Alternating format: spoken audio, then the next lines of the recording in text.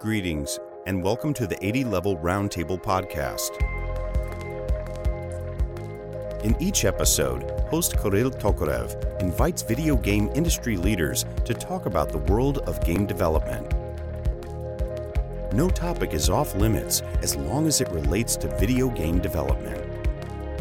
New episodes are in the works, so remember to follow us or subscribe and share with someone you know will also enjoy the podcast.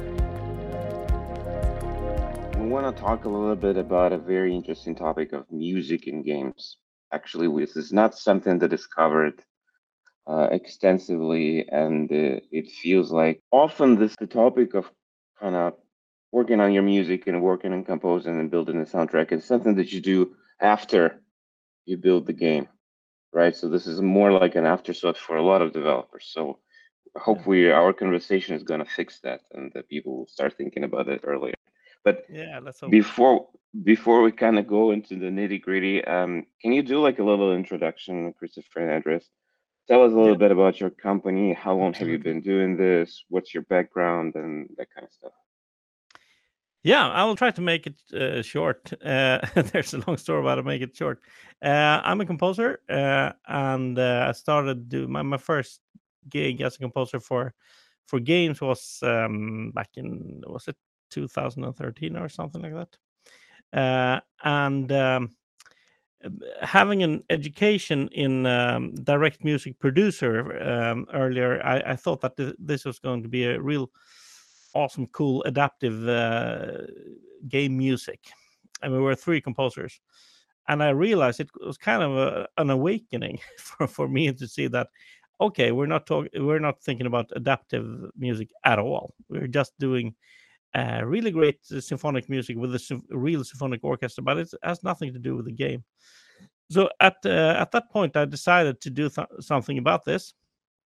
And I made demos, and I needed a prototype, so I called Philip Benefal, my co-founder of this company, that actually made a prototype that we showed for Arrowhead, that was making a Warner Brothers game called Gauntless. And we didn't know much about how things were going with the engine and so. And suddenly we just got a call and it said, yeah, we're on E3 now and everyone can play the game and so on. And we were like, okay. And does the engine, it didn't break? And they said, no, I think it's the only thing that hasn't broken down yet in this game is your engine. And that was kind of the start for Elias Software. So then we knew that we need to make a company out of this. So we started the company around 2014, 15, and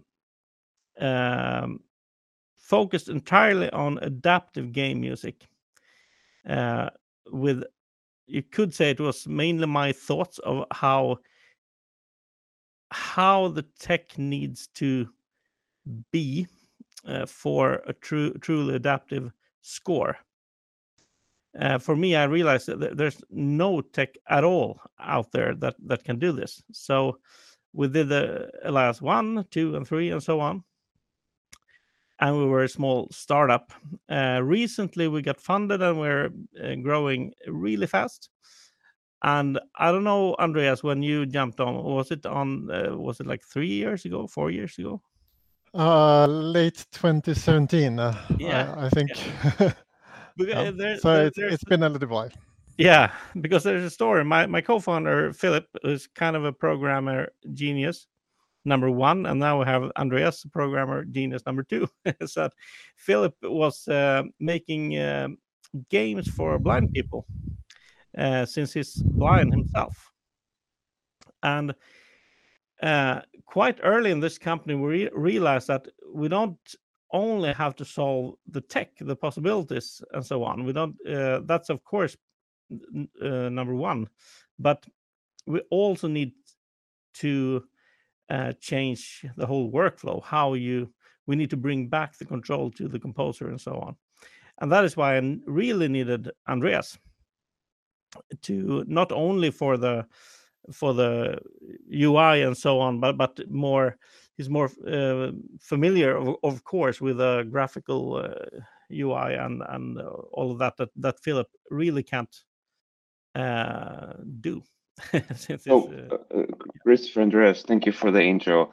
Before we kind of go into like the software itself, can you explain maybe the difference? So if there is like an adaptive music, and then there is music that you see like in your demo, you have like music from Marvel films. So what is the difference between music in a movie, basically, and music piece in a game? Like, how are they different? What are like the main things that kind of differentiate it? Yeah, for me, it's like when you see a movie, when you score a film, for instance, you can do it extremely detailed, and you, as a composer, you can really strengthen all the feelings in the movie. I often say that if people asks about the music after they've seen a movie, and what do you think of the music, and the other guy says, was it music in the film? Then that's the goal. That's the aim. Then you know that you have succeeded. In games, that has never been the case, sadly, because the tools you have for putting music in games has been so almost only relied on crossfades and things like that. Really, what do you call it? Not too deep. You don't have the detail, and so with Elias, the things that I wanted to solve was one thing. For instance, motifs. I love motifs in movies. I love when you look at, I don't know, Star Wars and Darth Vader and enters the Christopher, explain what is a motif, like, so the audience really understands. Yeah, so motif. If you think of a scene in Star Wars where you already have music, there's music going on, and then Darth Vader enters the scene. Then his theme will work on top of the already written score. So his ba ba ba bo ba ba bo ba ba will work, of course, because it's super easy to do that in a movie. But what happens if you're in a game and you have the music and you don't know how the player will play this game, so you really don't know when Darth Vader is going to enter. So I thought this was kind of the holy grail for me to solve, and we did this quite early in the lives with something we called tonal motifs. And you have versions of the motifs that will work on different places in the music. But from the programmer's perspective, they just print play Darth Vader to simplify it, and Elias will take care of the rest. The engine will choose the right version and so on. So this is one thing. The other thing is when I teach composing for film, there's one thing that is very common, and you do Mickey Mousing. It's like when you comment too much of the film. And the reason the term, the name is Mickey Mousing is, if you look at the old Pluto films and so on, when every step Pluto takes has a trombone or something like that. So when he walks, it's like wop wop wop wop wop wop wop, and that is an effect. But if you do it in another movie, it wouldn't work in like Inception or whatever movie. Then it's an error. And then you talk about, oh no, it became Mickey Mousing here. In games, I've never heard of that because it's so hard to do it. So when I talk about making music for games, and people say, oh, what about, isn't it going to be too much Mickey Mousing if the music is adaptive? I often say, well, call me when that happens, because then we've reached the goal. then we know we have to back a bit. So it's the main difference with writing music for a movie or for a game is that a movie is linear. It's actually easy. Anyone can make music for a movie, actually. For a game, you have to rely on the tech. You have to think completely different because the story isn't played yet. Yeah, so I think this is my next question is more like for Andreas, but feel free to kind of contribute together. So the adaptive music is something that actually developers were trying to do in games for a while. So this is not something that you're kind of bringing in and it's completely new, because I know like even at the beginnings of first 3D games, even before Quake and Doom and all those, there were examples of composers and sound producers to trying to kind of adapt the music and change it depending on the turn that you make and the context that's inside the frame. But those were very old games, very primitive. I'm wondering if you can kind of explain how does it work with modern titles, and maybe talk a little bit about the amazing demo that you made where wherever you look, the guy starts singing. So some would say that it's all scripted and it's just like a bunch of scripts kind of like in a row, but maybe you kind of go more about the details and explain how does it work and how can it be kind of like leveraged to build your own score for the game and make it truly adaptive.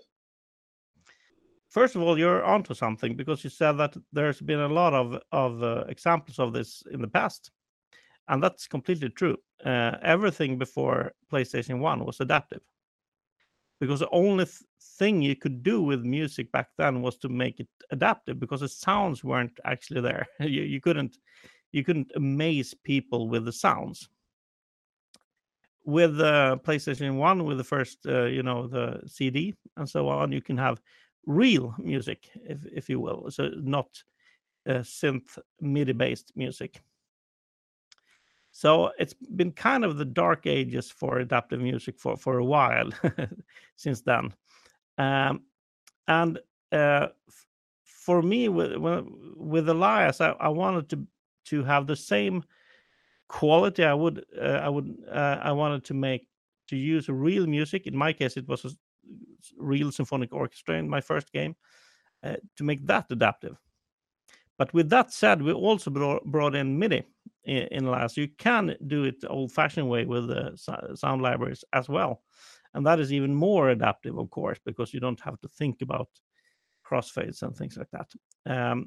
But so some of the things Elias brings to the market is actually not that new for people that remembered the 90s. The difference is we do it with real audio and real music, and in the 90s we did it with MIDI and synths. So in the demo level that we released today, we wanted to show this. We have a lot of demos in this level. We have one, Martin Barreby, my favorite composer in the world, who works for us, made an amazing adaptive demo for one of the levels. But the other level that you are talking about now, we want to really show how adaptive it can be. And we have this bard guiding us through the level. So every time, if you look at something and you want, in this case, if you're on, you walk into the level, you want this guide to see that there's actually a treasure under the water. So this bard will say, sing. Why don't you go and look for the treasure? I think you want that. And if you just jump in the water, he will say something, sing something sarcastic, like, I don't think you have gills. I think you need air to breathe, and so on. So he will taunt you a little bit, but he will help you, and you will know that, okay, I need to find some equipment to dive and take the treasure. And I think this is the first demo level. Normally, when we do demos, we always talk and do tutorials, and we explain what is happening and so on. We don't need to do that here, because we actually have. And the funny thing is, the guy singing it is Philip, my co-founder. So it's his voice. But it will work anytime. Also, if you just stand still, the bard will remind you but hey, aren't you gonna find some money so we can play in this dice game and so on? So this demo that we did was more showing exactly that, flaunt the new feature of Elias. And the other demo that Martin did was more like, this is how adaptive music should sound, because it really sounds like any movie, and it sounds like it's written completely for your way of playing it. So, and how is this? How is it integrated into the game? Like, Yeah. can you tell us, like, how do you assemble it, and how do you actually put this into the game so it all mixes together? Yeah, and now soon I'm gonna need you, Andreas, but I can start. Please start. Yeah. So Elias 3, it's have things from Elias 1 and 2 and so on. So it's an event-based system. So you place triggers in the game that says to Elias, play this and play this. The great thing with Elias 3 is that you can also say, play this action preset. And an action preset is a chain of events. The longest action preset I've done just for testing it was like 5 hours or something like that. Elias just did things. But the new Project Harmony that we're working on is another thing. Maybe you can explain that, Andreas. Yeah, I mean, for the I think one point, Christopher, is that also I think with the workflow. So when it comes to the music, that the composer can really, complete the compositions up front before the integration, which is a very nice thing. So I just want to comment a little bit on the music system, and then for the integration, this engine has a very very natural and easy API for the deep integration that anyone would like to use. But we also have plugins for game engines. So for Unity and Unreal Engine, we have plugins which makes it super simple to integrate.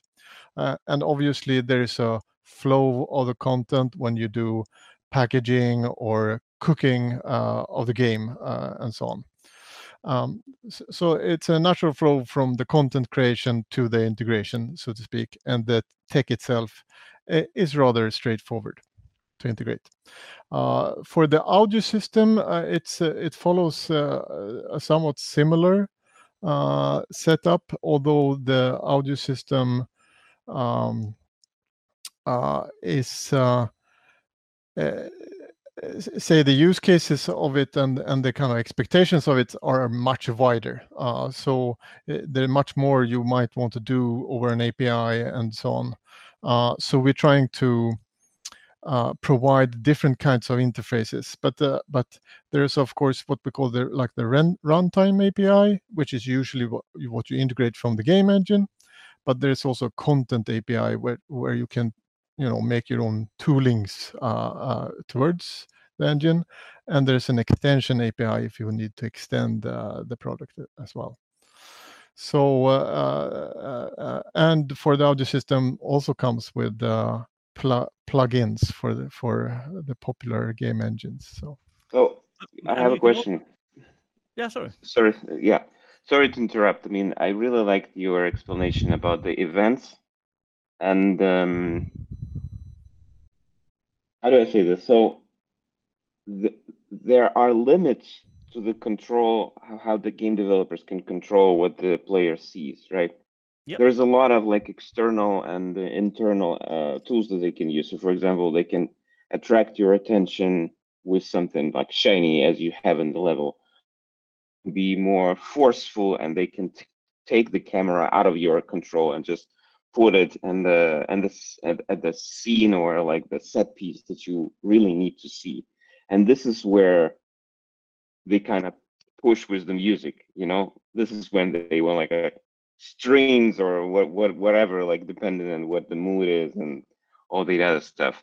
But I'm really interested in this idea of event based things. Basically, and feel free to correct me if I understood it wrong.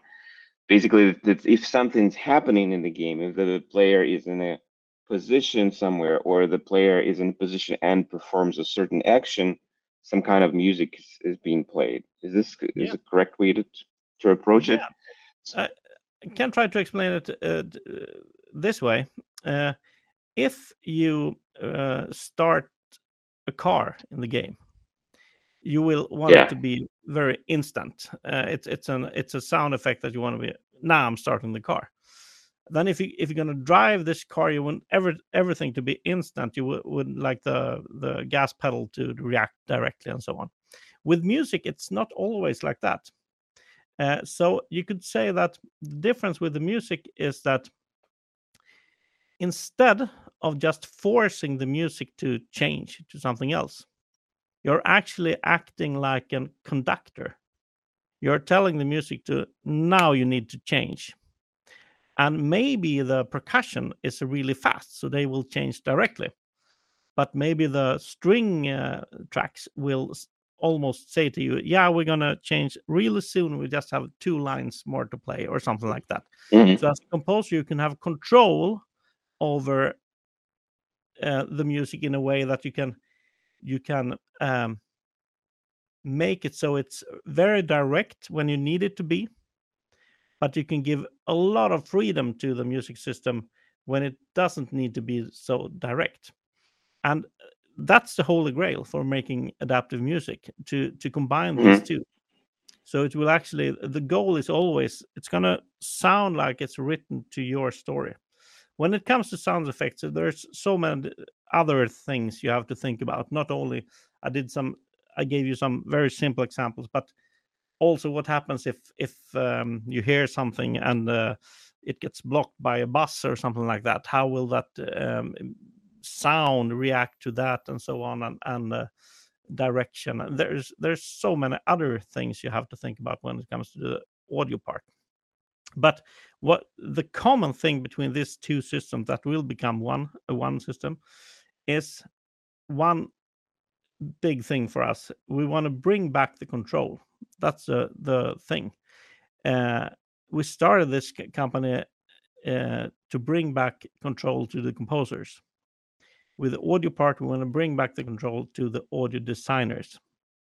The way it is today with a lot of systems, you design your sounds, but then you're completely in the hands of programmers in the studio. And I have heard so many horrible stories of what happens to the sound in the end and so on.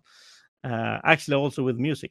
So you can download the game and you hear, well, all music is mono, and you call the studio and it's mono. Yeah, we know we ran out of space. And then maybe you just hire the biggest studio in the world just to mix it correctly. And so we want to solve that. We want to bring back control to the creators. If it's music or a sound, that doesn't matter.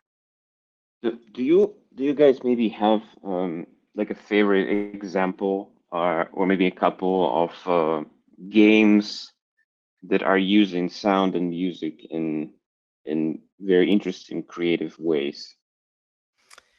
Yeah, there's so many. Of course, I have a lot of examples of games using Elias, but if I take examples that are not using Elias, what is this? The Witcher 3. I saw this fantastic presentation of that, how the music was made, and all the limitations they had, and still it was still a great adaptive score. And it was a very funny presentation also, because the way they had to solve it, everything was had to be in A minor. For instance, they couldn't change key, but that was one limitation, and so on. So they said, the composers, I can't hear A minor anymore because it's so. They worked for a long time, and hearing all their limitations, I knew that, well, this is why Elias exists, because I love their enthusiasm and they really wanted to make this great, and they succeeded. But they would have succeeded so much faster with a intelligent system. But then again, I could just a simple thing. I rather listen to the music of Super Mario 1 than some of the new games coming out, since Super Mario is actually adaptive. The simple things like you're running out of time and the music goes faster. These extremely simple things you do with music is more powerful than hiring London Symphonic Orchestra for a static score, I think. I remember with Witcher 3 that you mentioned, like the main joke about it was that whenever you enter the building, there is a lady with this tambourine starting shooting and crying because they had this sample where there was like a female vocal and like a very high note. And she was kind of, everybody was joking about that. Yeah, but I agree have that great musicians in that game. I have to, yeah, it's probably a really good singer. Yeah, I mean the music there is great, and when you talk about another, like if I need to think about another example of music in a game where it really kind of blends, I don't know, like it's part of the game, you don't really notice it to an extent, and then it's kind of like becomes another layer in this world. I think it's Skyrim. I think Skyrim Yeah. they did a tremendous job because I've been playing it not that long ago, and I was like, you cannot put it out of the game. If you put the music out of the game, it loses like 90% of its charm. Like Yeah. it's just like it's flat then, and then you Yeah. kind of go in, and there's like from different like parts of it, and it changes all the time, right? From one area to the next, like from one encounter to the next encounter, from like one quest to the other. Like this is like what kind of like the power of, I guess, music and video games is, right? Because it's so kind of like you said, it's kind of in the background, but it influences you and all of your experiences and adventure. That's why it's so powerful. So since you guys are kind of connected with composing and all that stuff, I kind of need to ask you this: when should developers start thinking about music in their games? So when is a good time? Because in majority of cases, they don't really think about it. They think about mechanics, the visuals, all those other things. The monetization, music is something that's left kind of like in the field. Yeah, for me, I kind of have two answers to it. I just I made the music for It Takes Two, Hazelight game recently, and that was a very special project because every level in that game is unique. So it's a new music style every level and so on. So we had to start really really early to make that. I think we did 13 hours of music in that game. It's kind of a record, I think. But on the other hand, as a composer, you would like to do it last because everything is done. You want to see the complete. Like in films, it's really annoying if you do music for a film. I've actually experienced this. I did music for a whole film, and then they told me, "Well, we just edit it again," and I had to redo everything because as a composer for a film score, you actually are exact down to frame. So it's kind of the same thing with the game. You want to come in later than the others, but not too late. So it's hard. It depends on the game project, of course. If you have really good prototypes, if you have really good story, if you can imagine the game really good in the early stage, then you want to go in early. I know there are different examples. There are guys who are, I mean, programming and music, it's kind of like close because it's all kind of math in a way. Yeah. And I know a lot of developers are actually composing music for their own games. Like a very good examples would be Stardew Valley. So he actually built he created the graphics, the engine, and he also built the music for the title. But sometimes when it's a very big production, when there's a lot of people involved, they don't really have the music in the beginning, right? When they're doing vertical slice on when they're doing a prototype or something. And what they're trying to do is they're using temp music. They're using temp tracks, temporary tracks. And there is a lot of debate on this. So a lot of people are saying that it's a horrible thing to do. So what's your take on it? Do you feel like this is a solution, or you should move away from it? Like, how do you solve this? Yeah, I could say this. You have to have the right composer for the vertical slice. 100% sure. So anytime after that, it's too late. But then I think you can. It depends if it's going to be. If you know you're going to have a real symphonic orchestra, there's a lot of work with the scoring and everything.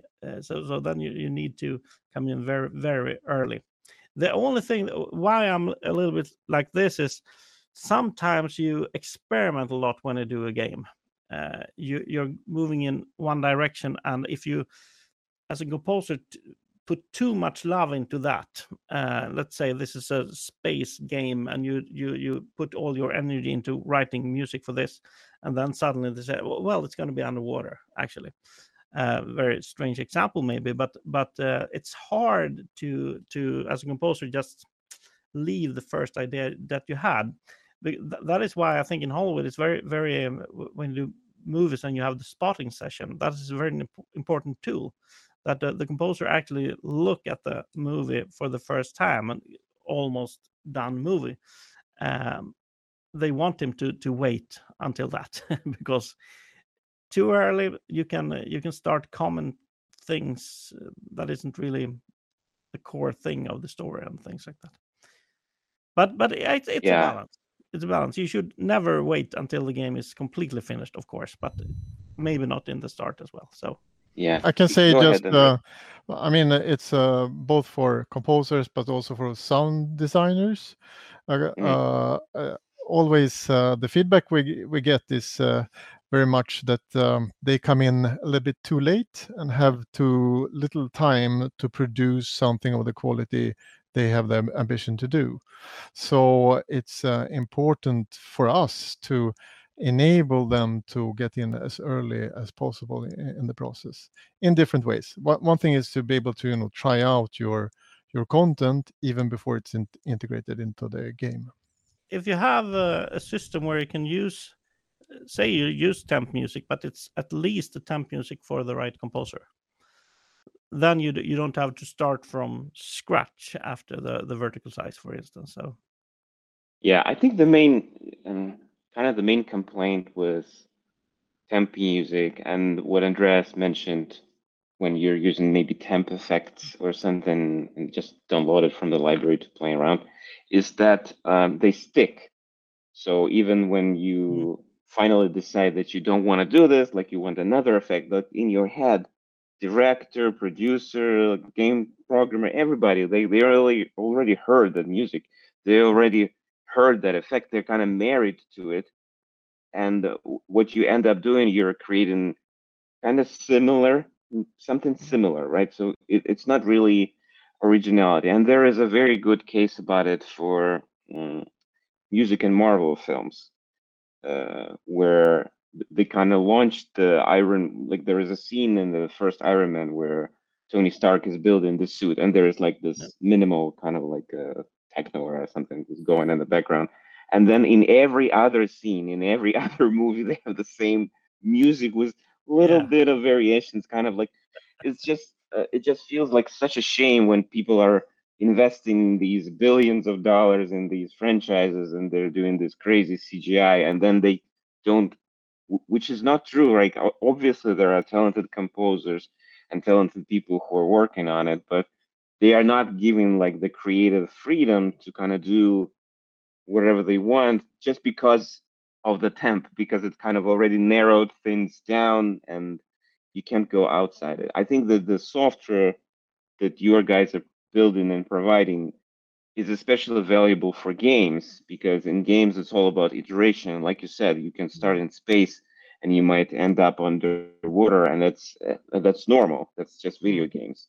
Yeah. So it's nice to have this flexibility and just opportunity to iterate all the time. I think that's kind of like the key in any kind of product that's doing sound design for games. Yeah, and you're onto something, because the product that we will release soon, which is a combined project with the music system, we're changing a lot of things in the music system. Because it could be like this when you do video gaming, you think about the music, and they could say like, oh, we don't have time to make it truly adaptive, let's just make normal stereophile musics. And in all of these cases, if you at least you can also do that in our technology, but you can put in your simple music in the game, and then when you feel like maybe a little bit more complicated here, and you add something, and then you are starting to building the adaptive music, instead of taking a really big decision early on that is going to be completely adaptive. Then it might scare you. So I don't know how you said it, but it's very important to experiment in the same technology that will stick in the end of the game, that it's scalable, if you will.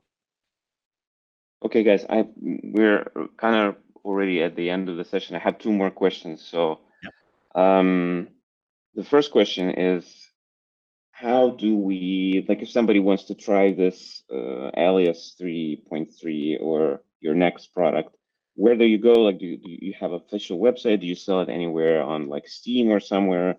And how much is the software? What's the license? And those kind of questions. The answer to the first question is very easy. Just go to elias.com, and you will see the release, and in that release, eliassoftware.com. Sorry.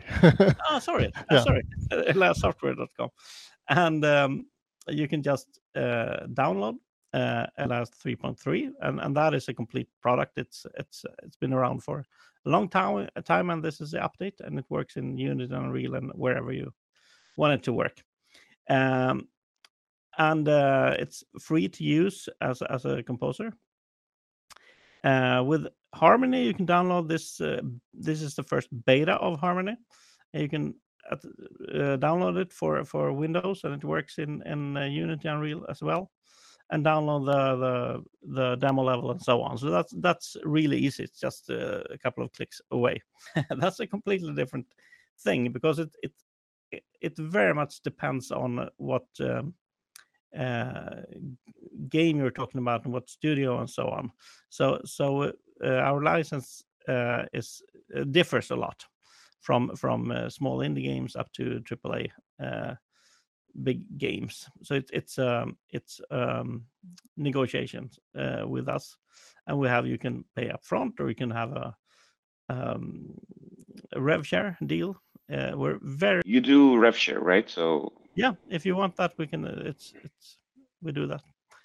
How does it work? So you get a percentage from every sale of the game in perpetuity, or to a certain. Yeah.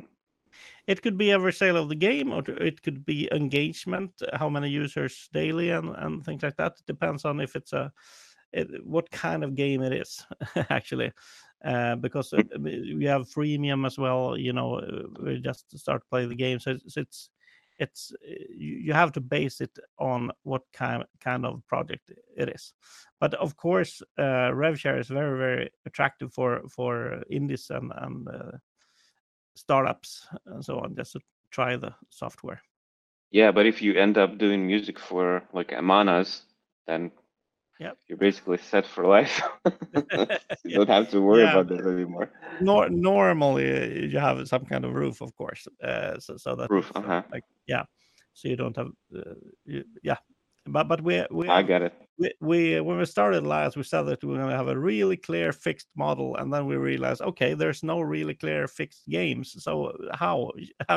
So I think we have have very different deals for different studios, and that's just the way it is for us and all other middleware companies, I think.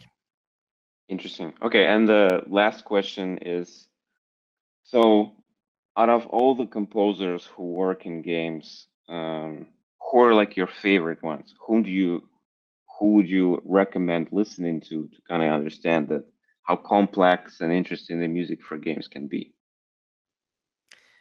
Oh, there's so many. You can name like a couple. Don't have to go. Yeah, like, Gary full- Scheinman, hugely. and of course the one I'm always mentioning, and it just flew out of my head, but I can mention Martin Parby again. Why can't I remember? Andreas, can you help me? Do you have any? This is your field. I'm just a tech guy. It's my field. No, but some good Well, things. I'm completely blank now. But That's let's say fine. I think maybe if you want to Robert mention Lundgren. like classics is this what was it, Monkey Island, Yeah, that's always referred to when it comes to adaptive music. Yeah. But I don't remember the music though. I have to mention Robert Lundgren, who did the music for Mutant Year Zero. It's a really great adaptive game music composer. So check him out. I got you. Or Okay, guys. Well, Andreas Kinger. I can now I just remember all of them. cool. Well, guys, thank you so much for your time. Thank you so much for spending this hour with us. It was a very interesting conversation. I hope we will have you, on our podcast maybe in sometime, maybe in a year or something, so we can discuss your next releases and new stuff that you have in the pipeline. Absolutely. Sounds great. Thank you so much for. And now I remember Jason Graves was the name I Okay. Cool. Right, We'll but leave the links in the description so you can check out the website and download the demos and play around with it. So super. right. It was so nice Thank to be you here. for joining, guys. Thank you. Thanks for enjoying another episode of the 80 Level Roundtable podcast. Check out upcoming episodes on the 80 Level website at 80.lv. Join our career site at 80.lv/RFP. And share our podcast with friends and on your social networks.